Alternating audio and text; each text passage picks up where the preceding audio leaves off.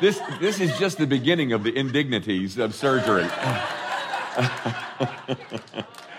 I bought my wife that sweater because we went to Paris. You know, when we came back from, I think y'all all know this, when I was on the way back from India, I flew Susie over and we met in Paris and spent 5 days in Paris and had a wonderful time, just wonderful. And then, of course, she took a different plane home than I did, and so I was in D.C. by myself, and then this happened. Hey, I want to start by apologizing for my limited wardrobe. This is the same thing that I wore last night to the singles Bible study. You know, I only have a few things that'll go over this casket, so you'll probably be seeing this outfit quite a bit. If it doesn't go over this did I say casket? Yeah, I did.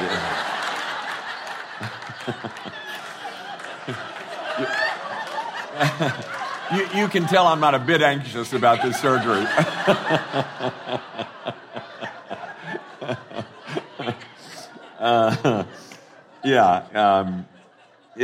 I can wear it if it goes over the cast.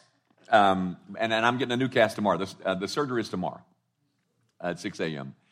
And my prayer is that they're saying that they have to intubate me, which means, you know, a tube down the throat, and which goes down through my vocal cords. Now, I live by my vocal cords, so I've asked them not to do it, and they might not. So I just pray that they'll find another way to put me out. Anyway. So the surgery is tomorrow morning at 6 o'clock, and I'd appreciate your prayer. Now, let's talk a bit about India, and I think that's what you expected to hear tonight, at least I hope. And we're going to conclude by you having to make a decision. Okay? I'm just setting you up. Guys, I've been to India 6 times. The 5 times I've been to Hyderabad, which is in the south. And this time, really the only reason I was willing to go back was I went to Delhi, New Delhi, which is in the north, way north in India. It's a city of 22 million people. Lately, it has been in the news because of its fog/smog. It shut down the airport over there for days. And I don't know how long, was that a couple of weeks ago or maybe a month ago maybe? But we saw that. I mean, there was a couple of times, we feared, oh my gosh, they're going to shut down the airport. We're not going to be able to get out of here. But we did. But there were several mornings that we woke up, and I mean, you could hardly see out. You could hardly see anything out your hotel room window. We were in a hotel that was nice. It was plenty nice. But somebody, I think it was David and Holden, wanted to go downtown Delhi, which I would have too. And they were going to rent a car and go down there. And they asked how long would it take to get from where we were to downtown Delhi, and they said, a couple hours. And that was the end of that. So we were way out on the suburbs, I guess. I never saw downtown Delhi. We were in a hotel. It's a compound. There was nothing around there to eat. Well, we did find something after we walked for 3 or 4 miles, but if you didn't eat at the hotel, you didn't eat. Guys, India is a country, and if some of our Indian brethren are here tonight, I hope this won't be offensive. But India is a country that is struggling somewhere between third world and a glittering first world, I guess is what you call it. For instance, in my hotel room, you looked out this window, a big window in the room, and there's this monorail, this beautiful monorail metro system that is going back and forth and carrying. I mean, it's, Memphis doesn't have anything to compare with it. But then under it was this enormous, I don't know what it was. It was a field of dirt, just dirt. We tried to figure out what they did with this piece of land, and nobody could figure it out because there's nothing on it. No grass, no trees, no nothing, just dirt. And there's this glittering monorail, modern, and then one morning I wake up and see there's a shepherd leading a whole flock of sheep through that dirt thing right into the fancy monorail. And where he was taking those sheep, I do not know. He was headed right for our hotel, but I don't. I don't know what he was doing with those sheep. I mean, I'm talking about 6 sheep. I'm talking about 200 sheep, 300 sheep. Just right there and there, there's the monorail and there's the shepherd and the sheep. And then there was one occasion, actually there was 2, one in the morning, one in the evening, where traffic, which is notorious, just notorious, traffic was stopped because of a herd of cows. I don't know what you are when you herd cows. Okay, a cowboy. Well, a cowboy was herding his cows right there in the middle of traffic. 7 million cars and 14 million motorcycles and smog everywhere, and here comes some cows. And everybody's got to stop. It just stops while we get the cows across the street. There was one thing, and what I'm trying to say is it's a country that's struggling in between this and that. One morning when we woke up, they give you a newspaper in your door, and it was really a nice newspaper, and it was in English. And so I was reading in the newspaper, and there on the front page was this celebration of the elimination or the awarding of the DFZ to a particular area of New Delhi. I guess it was New Delhi. Maybe it was India. I forget. But and so that DFZ kind of caught my eye, and a DFZ is a defecation-free zone. That means nobody goes to the bathroom in the open anymore. And so when you get to the place where you don't defecate in the public, you get an award of the DFZ. You're now considered a defecation-free zone. And the article, I showed it to the guys, and I just thought it was hilarious. There was a guy being interviewed in the article, and he was saying, well, that ain't true. I go to the bathroom right in here all the time. Now, urination is done, from where we go to where you'd see that going on 25 times. But the defecation-free zone is one you don't go, you don't do that in the open. And this man was saying, well, we're glad to have the award, but I still go to the bathroom outside. So it's just an interesting dynamic. Right next door to our hotel was this nice, beautiful building that was a bank building, and it had underground parking and so you've got that, and then you've got the DFZ zone, the DF zone. So on our way from the hotel to the compound, it just kind of goes downhill in terms of economic accomplishment, I guess. But when you get where we were, where the compound was, there was open raw sewage. There was a trench in the side of the road, and I think it was concreted, and all the sewage went through that little thing there, and we had to cross it to get into it. So it's odd. It's the airport. My flight did not leave until 4:00 in the morning, and I got there at 9:30 at night. And so I'm waiting outside there's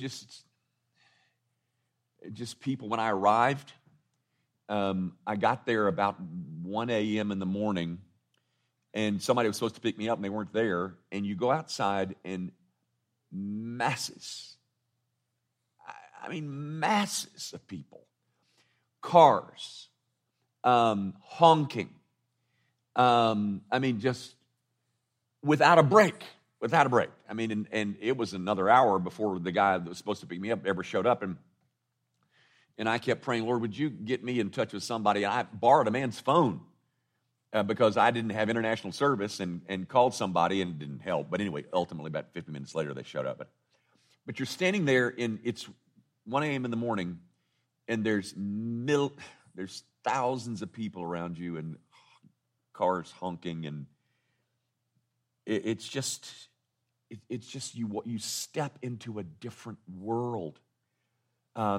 Paris, we watched people stand in line to pay $7,000 for a Louis Vuitton purse. We did. We took pictures of it. Is that not the truth? There's a Louis Vuitton store on Champs-Élysées, and people lined up to get into the place so that they could buy a purse for $7,000. And then there was India. It's just an anomaly. You can't figure it out. It's a country that I think it's on the move. It wants to. By the way, did you know that the biggest consumer of luxury items in the world today is China? Did you know that? And there are those who are saying that that India is the next China. But in the midst of hearing that, it's hard to reconcile when you see open sewage running right where you just drove over to get into the compound. And once we got into the compound, they closed the doors and wouldn't let us out. They didn't want us out. They didn't want us to go into the little village. To get to the village, there was a river that you had to cross, and there was a bridge, and it had one lane. One lane. And it wasn't a big one lane. It was one lane, and it was who's the boldest who's going to get across that thing. And if there was any little break, then you had to, there was one point, like the first day, that we thought, we're going to die on this bridge. They're never going to unravel this traffic because, they're both coming from both sides, and, it was something. One of the things that was striking also, you cannot have beef. You do not eat beef in India. Now, let me say, I've been there 6 times, and 5 of those in Hyderabad. And Rick San Roman went 2 or 3 times with me, and we stayed in this one hotel. And right around the street from that hotel was a shopping mall, and it had a Hard Rock Cafe in there. And I ate a hamburger in there. I know I did. A couple of years ago, maybe 4 years ago, I don't know. But I ate a hamburger in the Hard Rock Cafe. But now things have changed. The new prime minister is a Hindu nationalist who, they told us this story probably 4 times, that just recently it was a Muslim man, had bought a dairy cow. He bought a dairy cow. And he was transporting his new purchase back to his farm or his place or whatever. And the Hindus, considering a beef cow sacred or a cow sacred, stopped him, murdered him, lynched him, burned him, etc., and filmed it for everyone to see. And the prime minister supposedly said, his only response was, we've got to be nicer to each other. But we looked for beef. There is none. They had chicken sausage at the breakfast buffet, in the breakfast buffet. New Delhi is like 3 hours from the Taj Mahal. And there were tour buses of Japanese. And I'm telling you, could you come here for a second, Shelby? These Japanese, in Paris, you have the Louvre. The Louvre, and then there's a picture of the Mona Lisa in the Louvre, and you track it down. It's not that big. It's just a little bit bigger than that thing. And there's these flocks of people. This fellow was taking a picture of the Mona Lisa, and a Japanese guy was behind him and goes like this. Keep it over there, honey. Takes his picture and then goes.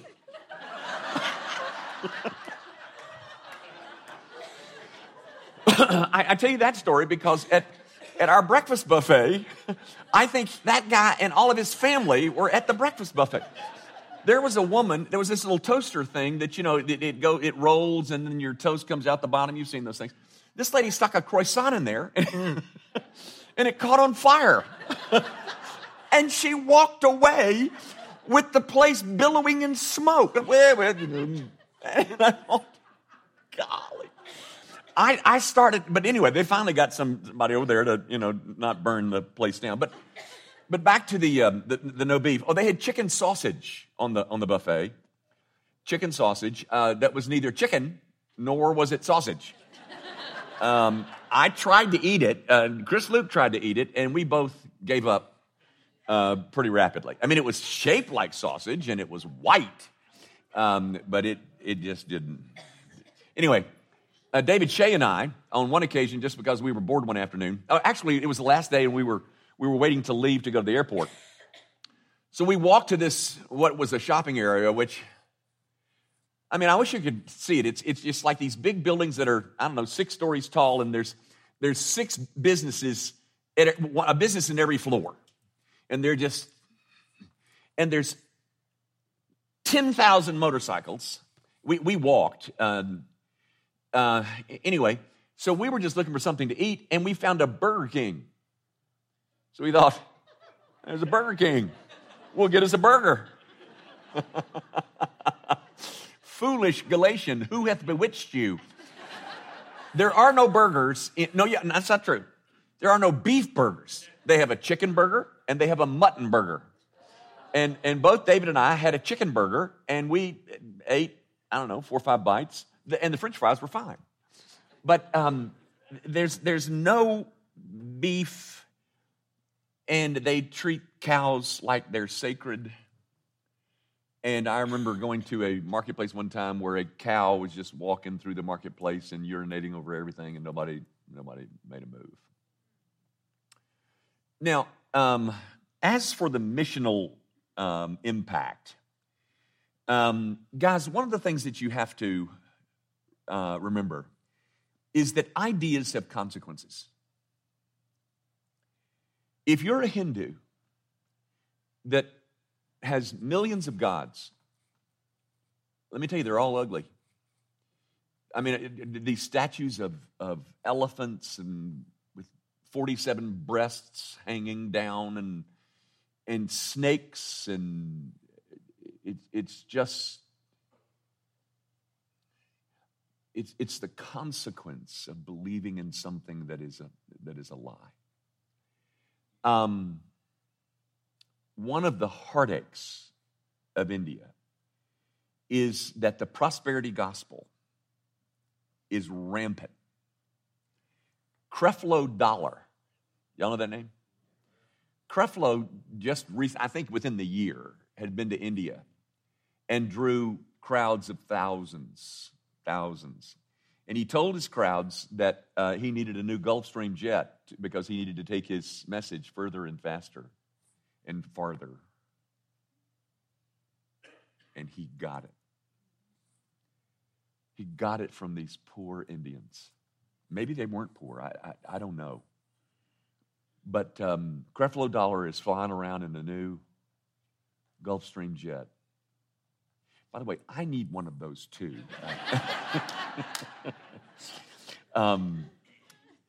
Because the prosperity gospel, and that's, by the way, one of the things that we address. Now, as for what I did, I taught systematic theology. Many of you have been into my systematic theology class, and there's a point kind of in the first hour of the second week where I introduce you to the sovereignty of God and the moral responsibility of man, and I tell you that it's not either or, but it's both and. And at that point, everybody in my systematics class here kind of relaxes and says, well, okay, I think I can do this. I think I can go with him now, once they understand that both of those things are taught in the Scriptures. Unfortunately, so many of you, you've only been taught half. And half a truth represented as a whole truth is a whole falsehood. But when they heard in India, and these were 200 pastors, when they heard that this lengthy description of this, what J.I. Packer calls an antinomy, when they heard that lengthy, and they heard of the necessity of gospel presentation to all parts of the world, they applauded. they broke out into this yay and clapping. I mean, it caught me completely off guard. I mean, I think it's beautiful too, but they thought it was beautiful too. When I had finished all of my lectures, I was done on Thursday afternoon, and so we went out on Thursday night to celebrate. We went to this place, and we ate Indian food, and that was a mistake. I thought I could handle it, but about 4 o'clock the next morning, I realized, oh my. I don't want to go out there and have to go to the bathroom. Every man here will tell you, you wouldn't want to go to the bathroom where we were in this compound. You don't want to do it. And so there was David Shea, myself, and Holden. We were all really icky. And we stayed home, although my teaching responsibilities were over. So I was not there for the feedback, but Chris Luke and David Johnson were. And, these men were telling or expressing their appreciation for any theological training. I think many of them are as bright as, if not brighter, than I ever dreamed of being. But I have so many resources. I have so much opportunity. I've been to schools and more schools, and I got all this access, and to have somebody teach them some fairly significant theological stuff, they were grateful. One man stood up and said, by the way, I have to give theologically, guys, I believe in something that's called the definite atonement or limited atonement. Now, I'm not sure you do, but that's neither here nor there. But one of the things that the doctrine of the limited atonement teaches is that Jesus Christ did his work so well that when he died, he didn't die to make me savable, but he saved me. That when he died, he had my name on his lips. That he died for me. He didn't die to make it possible for me to be saved. He died and saved me. And I went on to say about how what a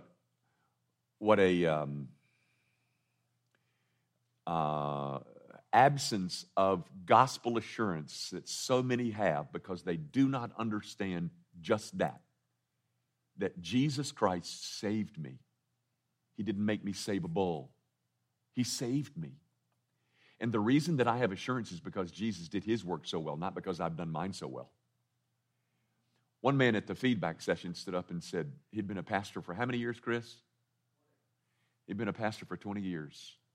And he said, I have never before experienced assurance until now. That was sweet. There was one man who was there from Nepal, a pastor from Nepal. There was a pastor from Bhutan. Where the heck is Bhutan? I'm not going to Bhutan. I'm here today. But I mean, they were from 3 countries, and the room was filled with 200 Indian pastors. Now,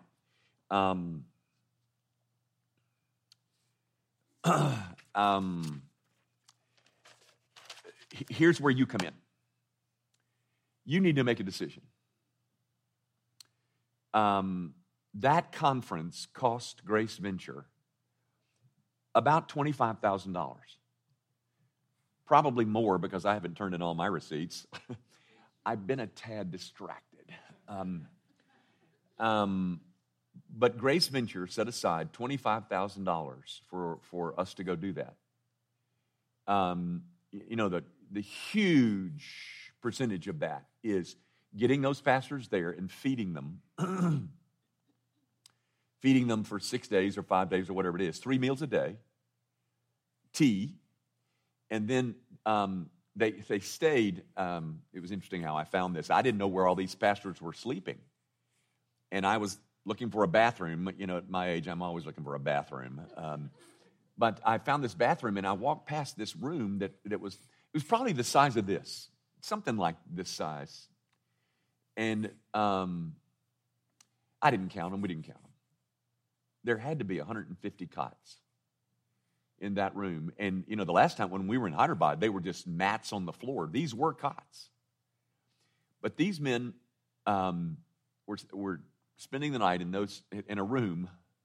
I don't know how they handled their bathroom needs with the bathrooms that I saw, and that many men in that one room sleeping there and being fed 3 meals. And very frankly, for many of them, they were in high cotton. They had 3 meals a day. They had a place to sleep, and they got theological training. And you paid for it. Every dime of it, ladies and gentlemen. And so we have wrestled with whether or not this is a good investment of the money that you give. You do know, don't you, that if we take up $100,000 on a Sunday morning, you know that 10% of that immediately goes to missions. You know that, don't you? It goes to Grace Venture. But then some of you designate monies to Grace Venture. So that's where that money comes from. Okay? So that Grace Venture committee, which many of you have been on and many others of you need to be on, you're the ones that determine how that money is spent. I never go to those meetings. I never tell that committee how to spend the money. I go ask for money. But Grace Venture approved $25,000, something like that, Jonathan. Is that close? Anyway. And so we've often wondered, is that good? Or should we be spending it another way? Here's what we heard. The request that came in from the ministry over there was, they gave us 2 options. They could have 150 pastors at X dollars, or they could have 200 pastors at X other dollars. Grace Venture approved the 200. And so I'm always leery about, no, they're going to be 200 there because we paid for 200. There was 200 there. If not more. So, 200 pastors in northern India, one in Nepal, one in Bhutan, have at least been exposed to the beauties of sovereign grace. Then, for the other 5 times that I've been over there, in Hyderabad, 300 other pastors, completely separate from these 200 up there. This is a new development from this. The ministry is called Native. This 200 is a new development in the last 4 years, I think, something like that. So I have taught 300 pastors in the South, and I taught 200 pastors in the North.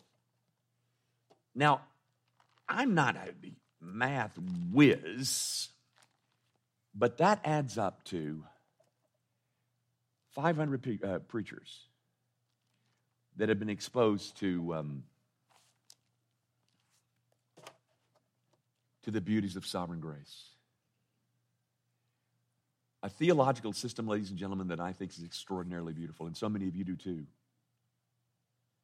Did they buy it? I don't know. Did they get it? I don't know. Will they use it? I don't know.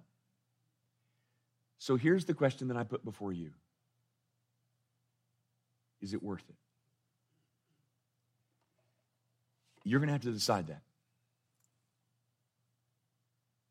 You want to spend $25,000 like that or not? I'll say this. It'll be decided through your representatives on Grace Venture, who are all laity. It's not staff. I mean, Jonathan he heads it up because he's our missions pastor, but the other 12 or 13 are all you. So you got to decide. But as you think about it, Creflo Dollar is flying around. I mean, ladies and gentlemen, Creflo Dollar is wicked. He's a wicked man. And that prosperity gospel is a wicked message. John Piper once said, the reason that you know that it's a false gospel is that it can't be preached in the third world. Well, apparently John Piper's wrong because it's getting preached in India. And it's getting preached in spades in Africa. And why people buy into that, I don't know. I mean, we did our best to take a shot at it. So you got to decide. 500 pastors have heard at least this. How much did they get? I don't know. I can tell you this, and I think David and Chris would. When I'm up there going 90-0, they're glued. They're glued on me. Not because I'm so wonderful, but because I think the truths of the gospel are so captivating. So as you think about what you're going to do in the future, I want you to keep this in mind, and then I'm done. But how are they to call on him in whom they have not believed? And how are they to believe in him of whom they have never heard? And how are they to hear without someone preaching? And how are they to preach unless they are sent? As it is written, how beautiful are the feet of those who preach the good news. I don't know how much of Reformed systematics these men left with. I don't know. But I know this. There are 200 sets of feet that are better theologically trained than they've ever been before in their life. And we just cut them loose on northern India. And it cost us $25,000. So, I won't be making that decision. You will. Give it some thought. It's a privilege to represent you. Our Father, I pray that you will lead this congregation, that you'll lead all of us as we try to sort out how we can best invest missions dollars to get the biggest bang for the buck. Wherever that is, however it goes, would you help us? No, yay, nay, what? What do you want? Because ultimately, what we want to do is what you want us to do. Would you please lead us so that we make wise decisions and take numerous gospel steps? Father, I do want to pray that you would make it possible that tomorrow morning that I'd have to not be intubated. But if so, would you guard my vocal cords, and would you allow this surgery to go smoothly, and might it surprise the surgeon that things went back in place so easily. Oh God, we love you. We are sorry we love you so little. Might you restore awe of yourself to each and every one of us. We ask it all, of course, in Jesus' name. Amen.